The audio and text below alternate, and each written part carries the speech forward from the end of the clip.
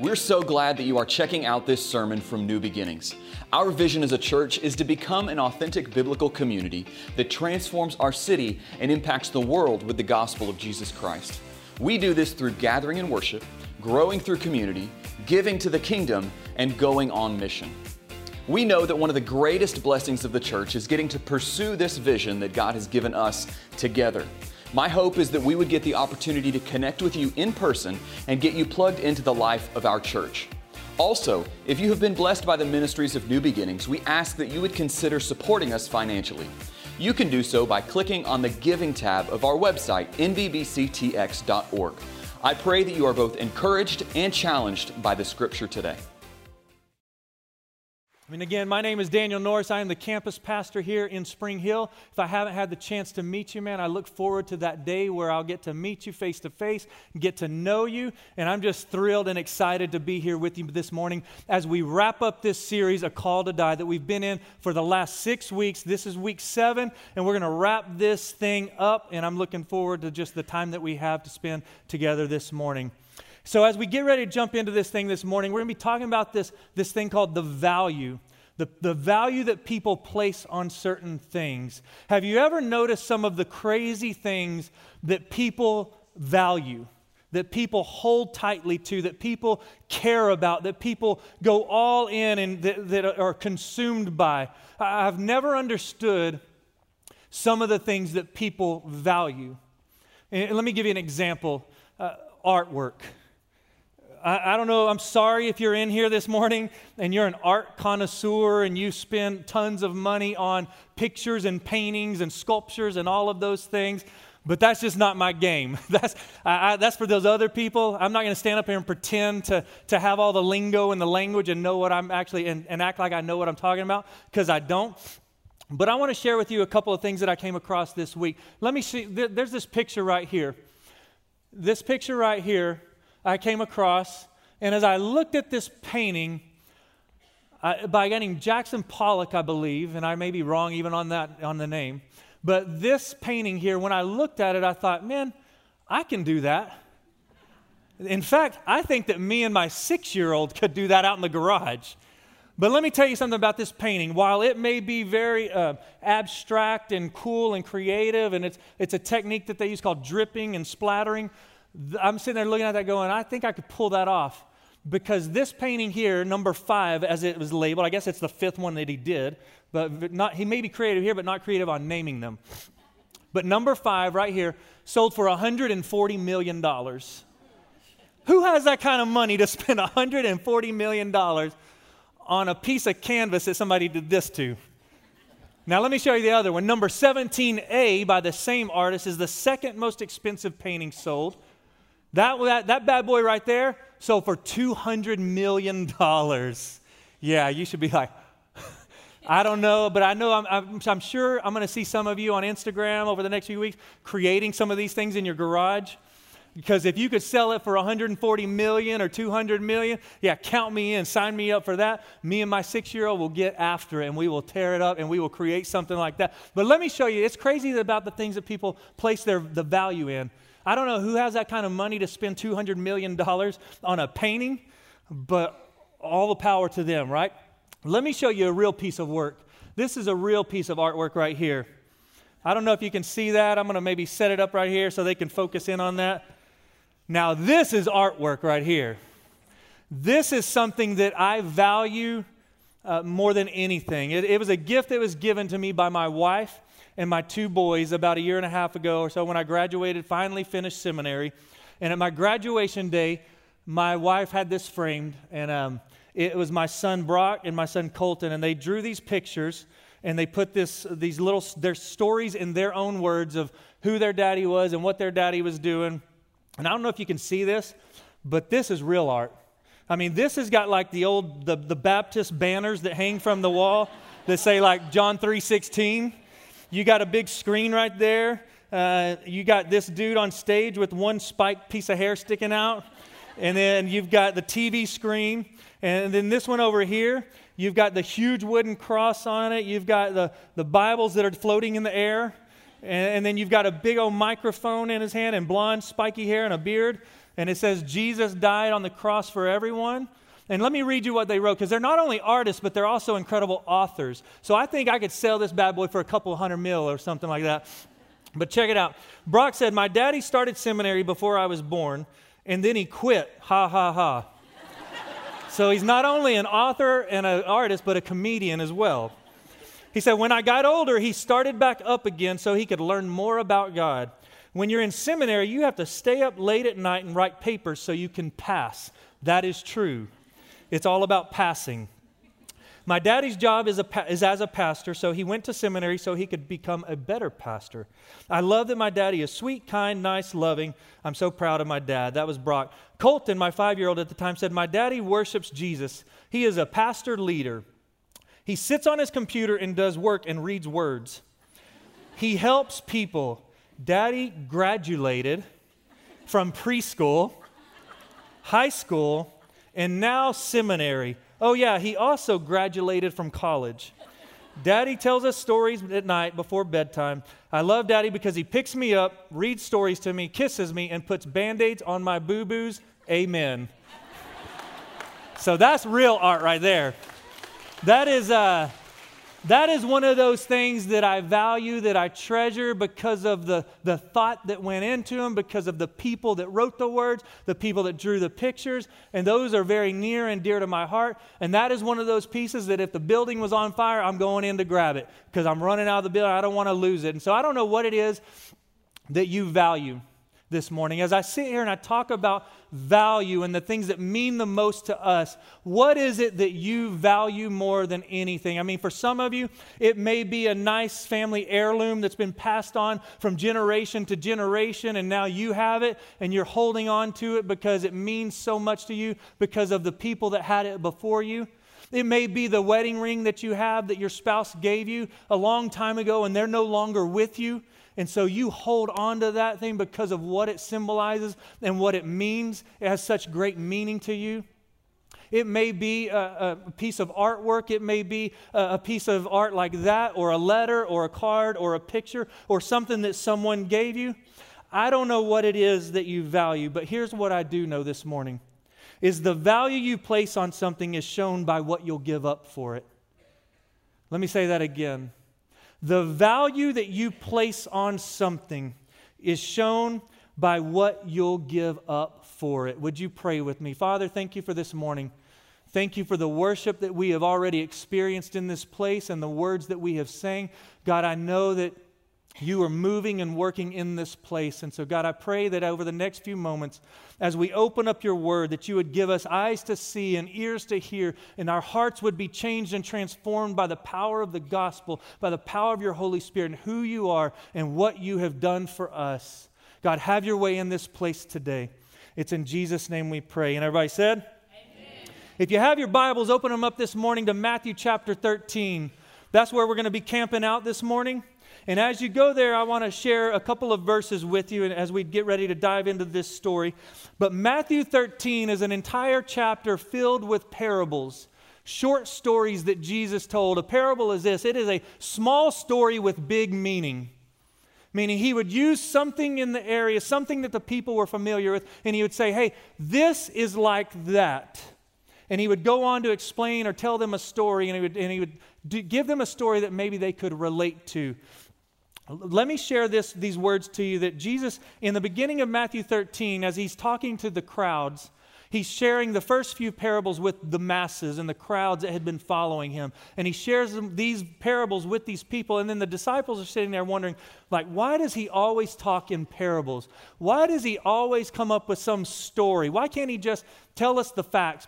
So they ask this question to Jesus, and they ask him why he's telling these things. And he says, listen, he quotes some scripture from Isaiah. And here's what he said to them. He said, they asked him, why is it that you share these things? Why is it that you speak of these things in parables? And Jesus says, to you it has been given to know the secrets of the kingdom of heaven, but to them it has not been given. For to the one who has, more will be given, and he will have an abundance. But from the one who has not, even what he has will be taken. This is why I speak to them in parables, because seeing they do not see, and hearing they do not hear, nor do they understand. Indeed, in their case, the prophecy of Isaiah is fulfilled that says, you will indeed hear, but never understand, and you will indeed see, but never perceive. For this people's heart has grown dull. With their ears they can barely hear, and their eyes they have closed, lest they should see with their eyes and hear with their ears and understand with their heart and turn, and I would heal them. Verse 16, Jesus says this to his disciples. He says, but blessed are your eyes, for they see, and your ears, for they hear. For truly I say to you, that many prophets and righteous people long to see what you see, and did not see it, and hear what you hear, and they did not hear it. And then he goes into telling more parables. I want you to hear that this morning.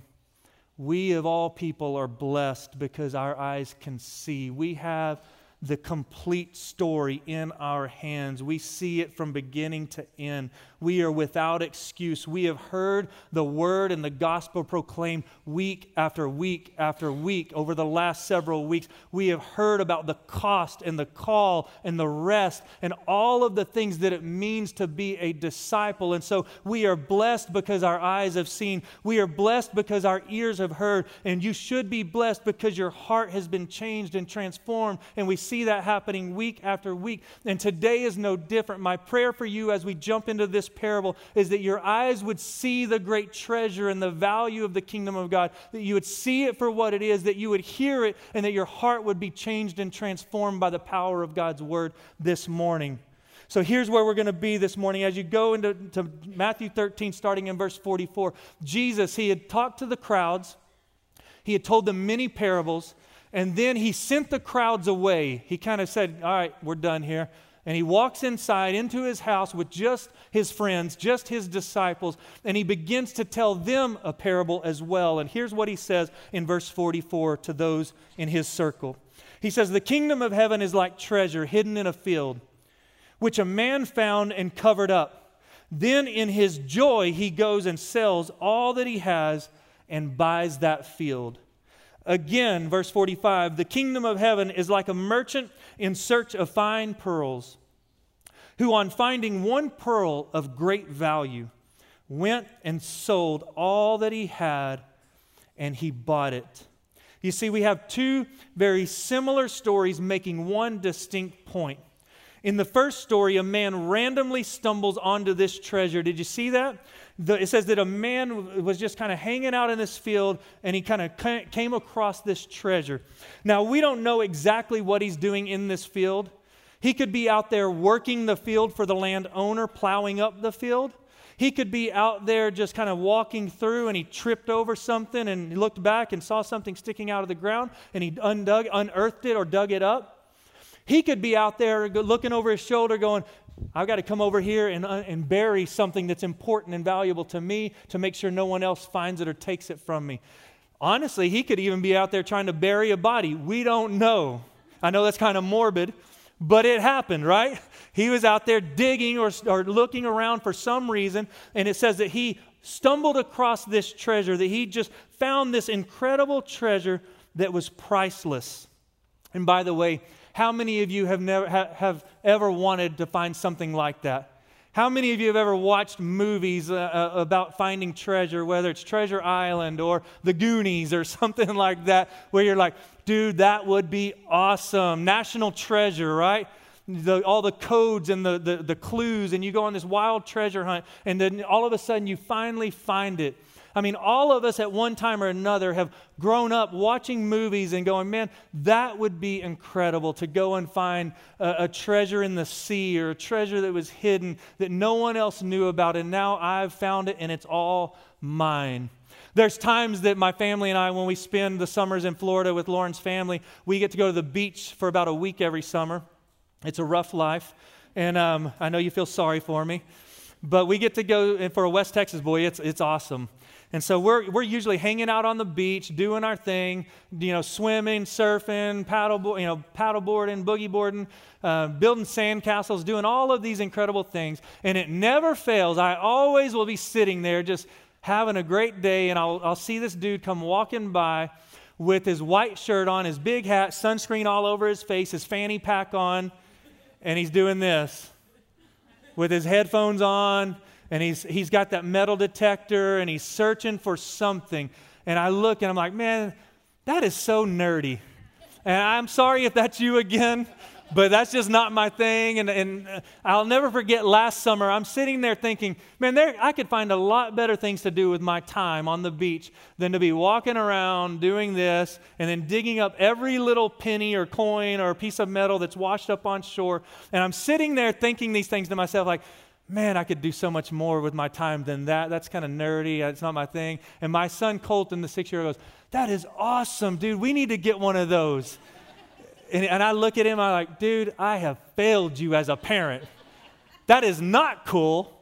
That is nerdy. We're not doing that. And then I read a story this week about a dude named Terry Herbert, a guy in Great Britain, who was a nerdy British guy walking around his neighbor's backyard. I don't know why he was in his neighbor's backyard, but he's walking around in his neighbor's backyard with a metal detector, and he discovered $5 million worth of gold and silver, and nerdy or not, that is one rich nerd now.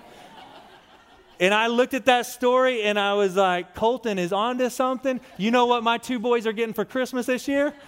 Some nerdy metal detectors. And we're going to find us about $5 million out on the beach this year. So in Jesus' day, finding treasure was a pretty common thing. You see, when you lived in that land and in that region of Palestine, in that area, it was a land that was constantly ravaged by war and invading countries. And so the people in that region, in that area, if they had anything of great value, anything that they treasured, any kind of priceless art like this right here, they would go out and they would dig a hole and they would bury it, to protect it, to hide it, to keep it from those that might invade. They didn't have safety deposit boxes. They didn't have secure banks like we have. They didn't have those big old safes that all of you have your rifles and guns in at home. They didn't have those things. They had the ground. And they would go out and they would bury their treasure. They would cover it up, hoping that when the people invaded their land, as they fled and ran for their lives, that there might be a day that they could come back and find that treasure. You see, they would bury those things. And so as Jesus began to tell this story to his disciples about a man that stumbled across treasure, this would have been a common thing. These guys would have immediately went, oh man, this is going to be good. Like, let me lean in and listen, because this is one of the rare people that had actually found some treasure hidden on the land that they were working or hidden on the land that they owned, and this is going to be good. Like, we want to hear what Jesus has to say about the lucky dude that found the treasure, and so they jump into it, and they start to listen and lean in, and they hear what Jesus is saying, and then in this moment, in this part of the story, I know a lot of people get confused, because if you're paying attention there, it says that this guy, in verse 44, the kingdom of heaven is like a treasure hidden in a field, which a man found, but check it out, and then covered it up. I know what you're thinking, because I know what a lot of people have said to me before. Wait a minute, time out, hold on a minute. How in the world is Jesus telling a story where the main character in this story is a little bit shady?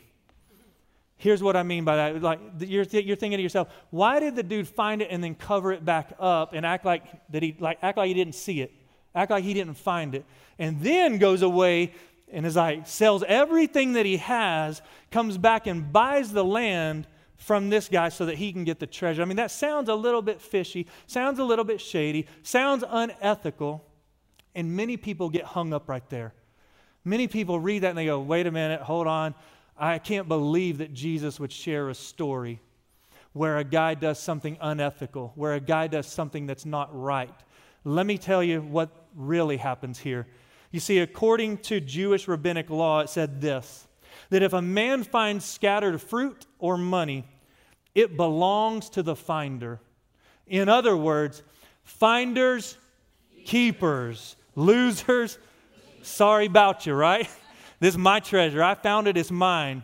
So here's what, this guy actually operates above and beyond what the law said, doesn't he? Because he could have done what? He could have uncovered the treasure, found it, and been like, I'm out, right? But he doesn't do that. Y'all were waiting for me to trip right there, weren't you? I almost did. He doesn't do that. In that moment, he finds it. It's his by the law, according to the law. He could have taken it and just jetted. And he could have just went all the way to the bank laughing. But instead, he covers it back up. He runs away. He sells off everything that he has. And he comes back and pays the landowner for the land. And so he just goes above what the law required. And he does exceedingly more. I mean, it's amazing. And then comes my favorite part in this story. Check it out right there at the end of that. It says, then in his what? In his joy, he goes and sells all that he has. Those three words, in his joy. You see, normally if you and I had to walk away from everything and give up everything that we own and everything that we have in order to get something, we would be devastated, right? If you had to leave here today and go and liquidate everything, I'm talking stocks, bonds, mutual funds, sell the car, sell the house, maybe a couple kids, I don't know. But if you had to get rid of everything you had in order to get something, you would be devastated. You would be torn. You would be ripped apart. But it says that this man is elated with joy because the treasure that he has found, the treasure that he is gaining is worth so much more than what he's giving up. Don't miss that. What he found in the ground is worth more than everything else he's ever owned. He is, with joy, he's willing to part with everything else because the treasure that he has found is of immeasurable value. It is priceless. It is of great, great value. And Jesus said, this is what the kingdom of God is like. When someone finds the kingdom of God, when someone stumbles upon it, when someone finally sees it for what it is like this treasure hidden in a field that is of immeasurable value that this person would walk away from everything else that they have in order to get this one thing. And then the second one is very similar to this. The second parable makes the same point but with a few small distinctions. Starting in verse 45, it says this, again, the kingdom of heaven is like a merchant in search of fine pearls, who on finding one pearl of great value went and sold all that he had and bought it. You see, this time, the one who discovers this treasure, that it is a pearl of great price, this amazing one-in-a-lifetime type of pearl, that this dude is not your blue-collar, everyday, ordinary guy that's plowing a field. This guy is a wealthy merchant. This guy has been in the business of wholesaling jewels, fine jewels at that, all of his life. He's always searching for the next one, the better one, the biggest one, the most valuable one, that rare gem that will change his life forever. You see, pearls back then were the most valuable jewel that a person could have, is the most valuable jewel in the ancient world. It's what we would equate diamonds to these days. Massive diamonds of great value. That is what pearls were back then. The reason they were so valuable back then was because of what it took to get them. You see, they didn't have all the diving gear and the snorkeling gear and all of the stuff that we have in order to go to the great depths to get those pearls. Those guys would simply grab a rock, tie it around their waist, and just jump in and hope that they could hold their breath long enough to make it back to the top. You see, they were so valuable because of the price that was paid in order to get them. You see, back then it was said that Cleopatra's fortune was wrapped up in two pearls. Two pearls worth over $40 million to this day, in this day and age. That's a lot of money in two pearls. In fact, Roman emperors back then would take pearls, and in order to demonstrate how wealthy they were, how powerful they were, how they had it all, they would take these precious jewels that were of great value, and they would put them in wine and vinegar and dissolve them and drink them. It'd be like me taking that $100 million painting and being like, throw it in the fire. No big deal. I got money to burn.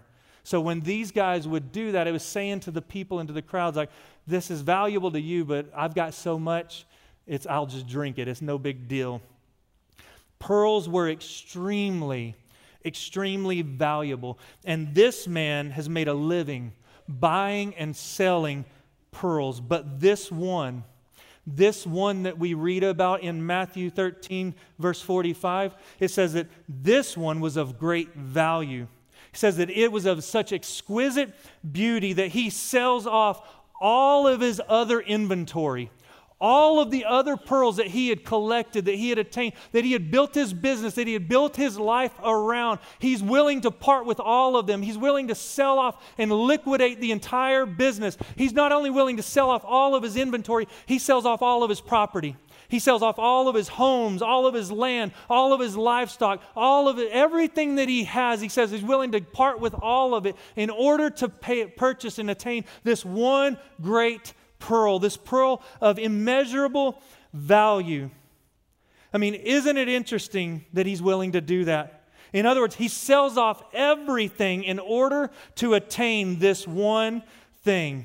Now, the thing that you didn't do back then and the thing that you don't do nowadays, Dave Ramsey would have wanted to slap this dude.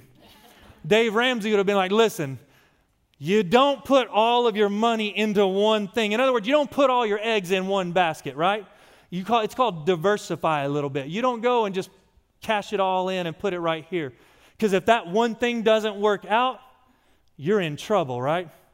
Dave Ramsey would say, no, you put some money in your stocks, some money in your bonds and some mutual funds, put some money in your 401k, max it out, go put some money in your life insurance policy, put some money in real estate. You want to have a little bit of money in all of these other things and not just put them all in one thing.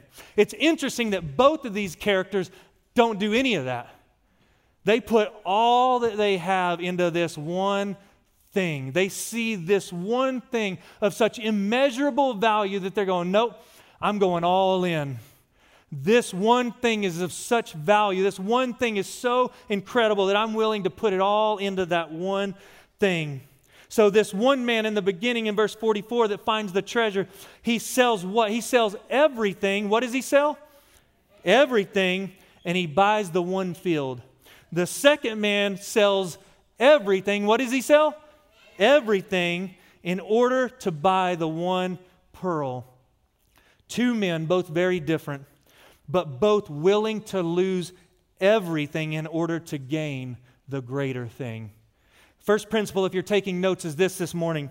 The kingdom is priceless in value. You see, both parables are designed to teach us the incomparable value of the kingdom of God. And when we say the kingdom of God in these parables, here's what we mean.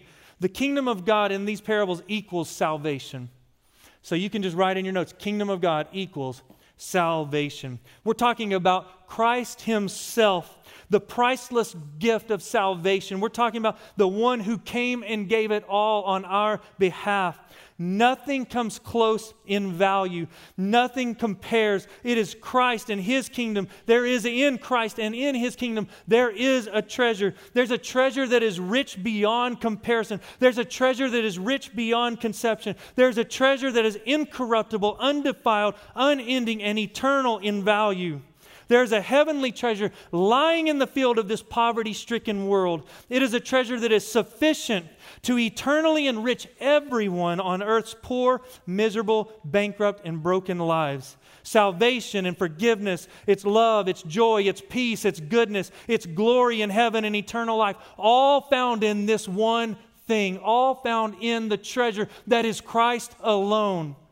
It is in him and him alone that we find the greatest treasure, the treasure of immeasurable value that is worth everything that we have if we will just make the exchange, if we will just make the trade and walk away from the other meaningless stuff and grab hold of that which is the kingdom of God.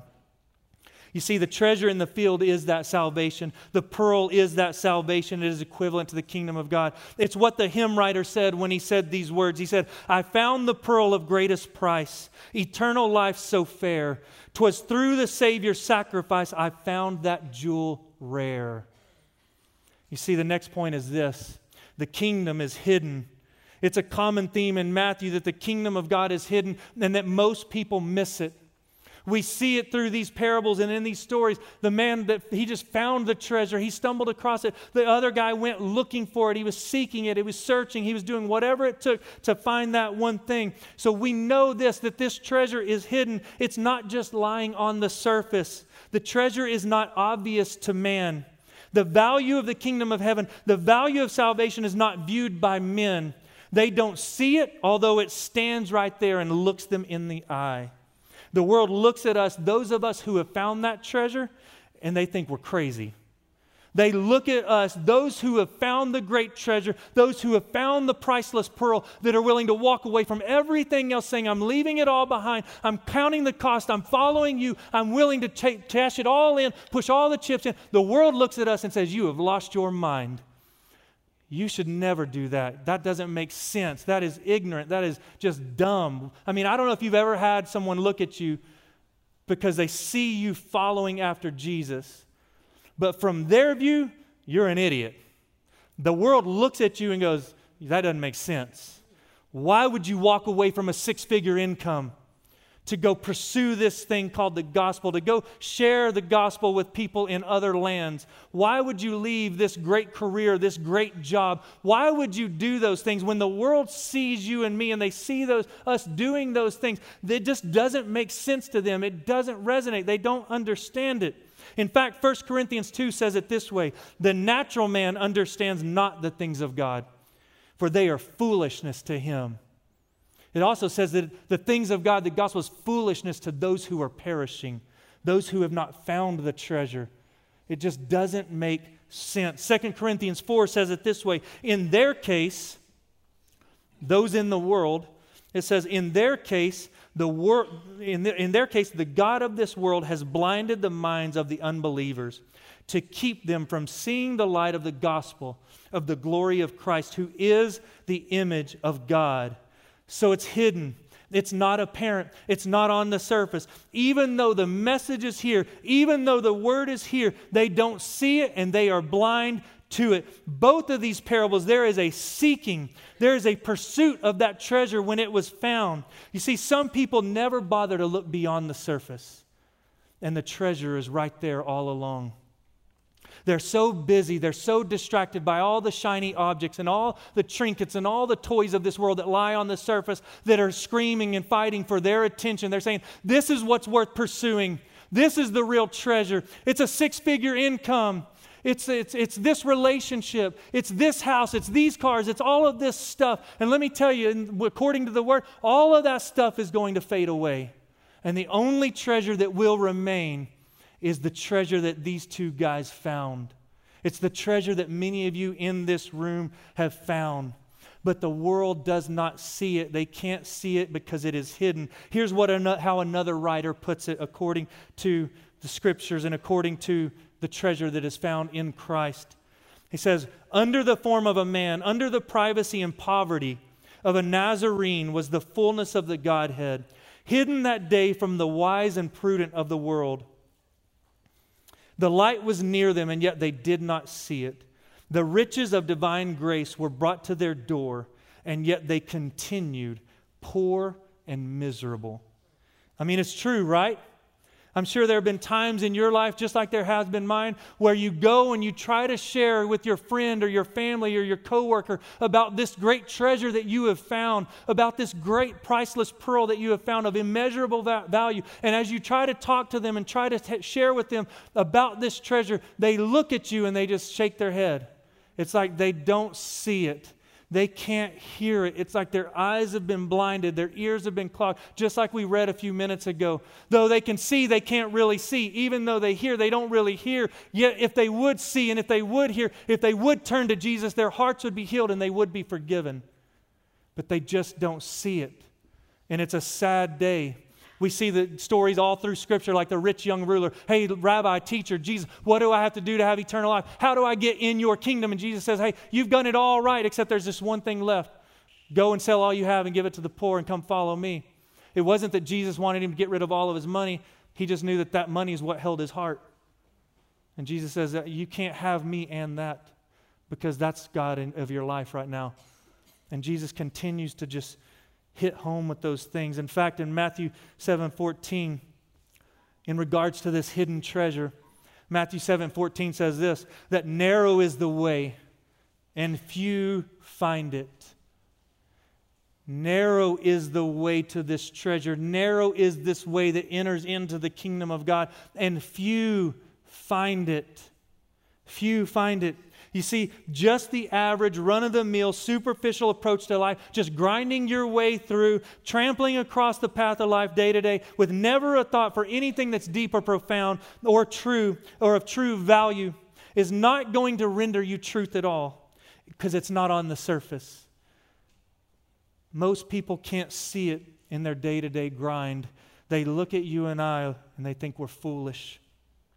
There has to come a desire at some point to respond. You see, even in the case of the man in the field who seemed to just stumble upon it, even when he stumbled upon it, then he had to go and do something about it. He had to pursue it. That's why it says that he covered it up, and then he ran away to sell off everything that he had in order to purchase that field that he might have it. Even though he stumbled upon it, he had to continue to pursue it in order to attain it, in order to get it. He didn't just cover it up and casually walk away and say, well, that was kind of cool. I'm just going to go about the rest of my life doing my thing. No, he says when he saw the great value of that treasure, that immeasurable treasure, he says that he covered it up and then he ran away and he put forth some work, some effort, everything that he had to do in order to find out, in order to attain, in order to know and to have and to hold that treasure of immeasurable value. He had to pursue it. He had to go after it. He did everything in his power to have it, to get it, to make it his own. Which leads me to my third point this morning. The kingdom is costly. Notice that both of the men in the parables, they gave up everything else in order to possess the treasure. That is the requirement. No conditions, no refusals. But many of us these days, we want the treasure in the field. We want the priceless pearl, but we don't want to give up anything. Did you hear that? Many people, they go, yeah, that'd be great. That sounds awesome. That sounds nice. They want everything, but they don't want to give up anything. In other words, they want their cake and eat it too, right? They want it. I want it my way. I want to do it how I want to do it. I want to be the God of my own life. I want to be in control. I want to make the rules. I want to be the one that makes these decisions. I want to determine what's valuable and what's not. And it doesn't work that way. Both of these guys give up everything. Listen, don't miss this, New Beginnings. This is so important. The kingdom is made personal by a transaction. Now, hold on a minute. I see some of you squirming. Some of you are going, what? Hold on, Pastor Daniel, time out. Did you just say that the kingdom of heaven can be bought? Did you just say that salvation could be earned? And the answer is no. So hear me clearly on this. The Bible is very clear on that, and I want you to hear this morning. The kingdom of heaven, while there is a transaction involved, the kingdom of heaven, salvation that we're talking about today, cannot be bought. It cannot be earned. It is told to us very clearly that this is not earned, that it's so that no one can boast, right? That this is the free gift of God that He gives to us through His Son. But make no mistake about it, there is a transaction involved in salvation, and here's what it is. You ready for this? Because I know some of you are on your seat, on the edge of your seat, wondering what is the transaction that I must have, that I must do in order to attain this great treasure known as salvation. And it's this. You give up all you have, just like these guys. You give up all you have for all He is. That's the exchange. Martin Luther would call it the great exchange. He's saying, listen, you trade all of your brokenness, all of your sin, all of your guilt, and all of your shame, all of your unworthiness, and you get His righteousness, you get His perfection, you get all of His glory because you trade all that you are for all that He is.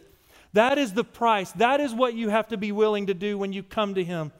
We've said it week after week. Pastor Todd has stood up here and proclaimed the gospel 6 weeks in a row, and he let us know there is a great cost involved in following Jesus. It's going to cost you everything. There is a call that you have to respond to. You have to pursue it. You have to do whatever it takes to grab a hold of this great treasure. He has boldly proclaimed that truth week after week after week, and this week is no different. Matthew 16:25 tells us once again very plainly that this is the transaction. He says, whoever would save his life will lose it, but whoever loses his life for my sake will find it. That's the transaction. You give up all you are and you receive all He is. I don't know about you, but that's a pretty good trade, right?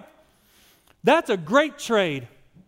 You take your broken down, messed up life and you trade it for His perfect, holy, amazing life that He offers to you through His Son, Jesus Christ. That's a trade of a lifetime. That is you stumbling across a $200 million painting and cashing it in. For all of eternity. That makes that painting look like it's worth pennies. The salvation that is offered to us through Christ Jesus our Lord. It's the treasure of immeasurable value. It's the pearl of greatest price that is offered to us through His sacrifice. So let me ask you one more time, have you found it? Have you stumbled upon it? Have you gone searching for it? Have you looked on it? Have you looked at it and grabbed a hold of it and taken it and said, I'll take it and I'll run with it. I'll take it and I'll run all the way to heaven with it. Because everything I had was not worth anything compared to what I just found. So have you found it? Have you traded all that you have for all that He is? I don't think it's a coincidence that as you wrap up these two little short parables, that Jesus then says this parable to His disciples. Starting in verse 47, He says, again, the kingdom of heaven is like a net that was thrown into the sea and gathered fish of every kind. When it was full, men drew it ashore and sat down and sorted the good into containers and threw away the bad. So it will be at the end of the age. The angels will come out and they will separate the evil from the righteous and throw them into the fiery furnace. In that place there will be a weeping and gnashing of teeth. You see, Jesus comes along and He kind of talks about this great treasure, this treasure of immeasurable value, this price, this pearl of greatest price. And He says, you need to be willing to do whatever it takes to grab a hold of that because it is immeasurable. It is eternal. It is the only thing that can save you in the end. And in the end, there's going to be a great divide, a great separation of those that are good and those that are evil, those that are wicked and those that are righteous, those who have found the treasure and grabbed a hold of it and those who walked away from it. And He uses this parable as a great illustration. It's called, the original word for this net was a drag net. And a drag net was different from any other net. A drag net would be anchored to the shore. And then a boat would take this net about a half a mile out to sea. And this net would have heavy weights that would sink all the way to the bottom. So if you imagine the kingdom of heaven like that, Jesus is saying the kingdom of heaven is like this. It reaches far. Far, far into the future. It is deep. It is wide. It is going to sweep across the sea of humanity that's going to draw people in. And there's coming a day at the end of the age when all is said and done where the net's going to be drug onto shore and then the angels of God are going to separate those who found the treasure and those who did not. And they will be cast away from me into eternal flame. So let me ask you this one last time, New Beginnings. Have you found the treasure? Have you grabbed a hold of it? Have you walked away from everything else and made that exchange saying, I'll trade all of me for all of Him? Because if you have, you found the treasure of immeasurable value, the pearl of great price, and that is Jesus Christ alone. Would you pray with me? Father, thank you for this morning. Thank you for the truth that we see in your word. Thank you that you are our joy, that you are worth walking away from everything, that you are the treasure,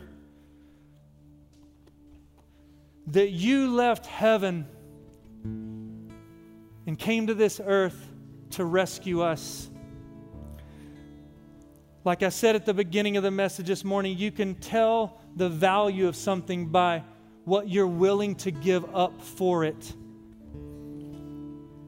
God loves each and every one of you, and He values you so much that He was willing to give up His one and only Son to rescue you and me, to save us from our sins.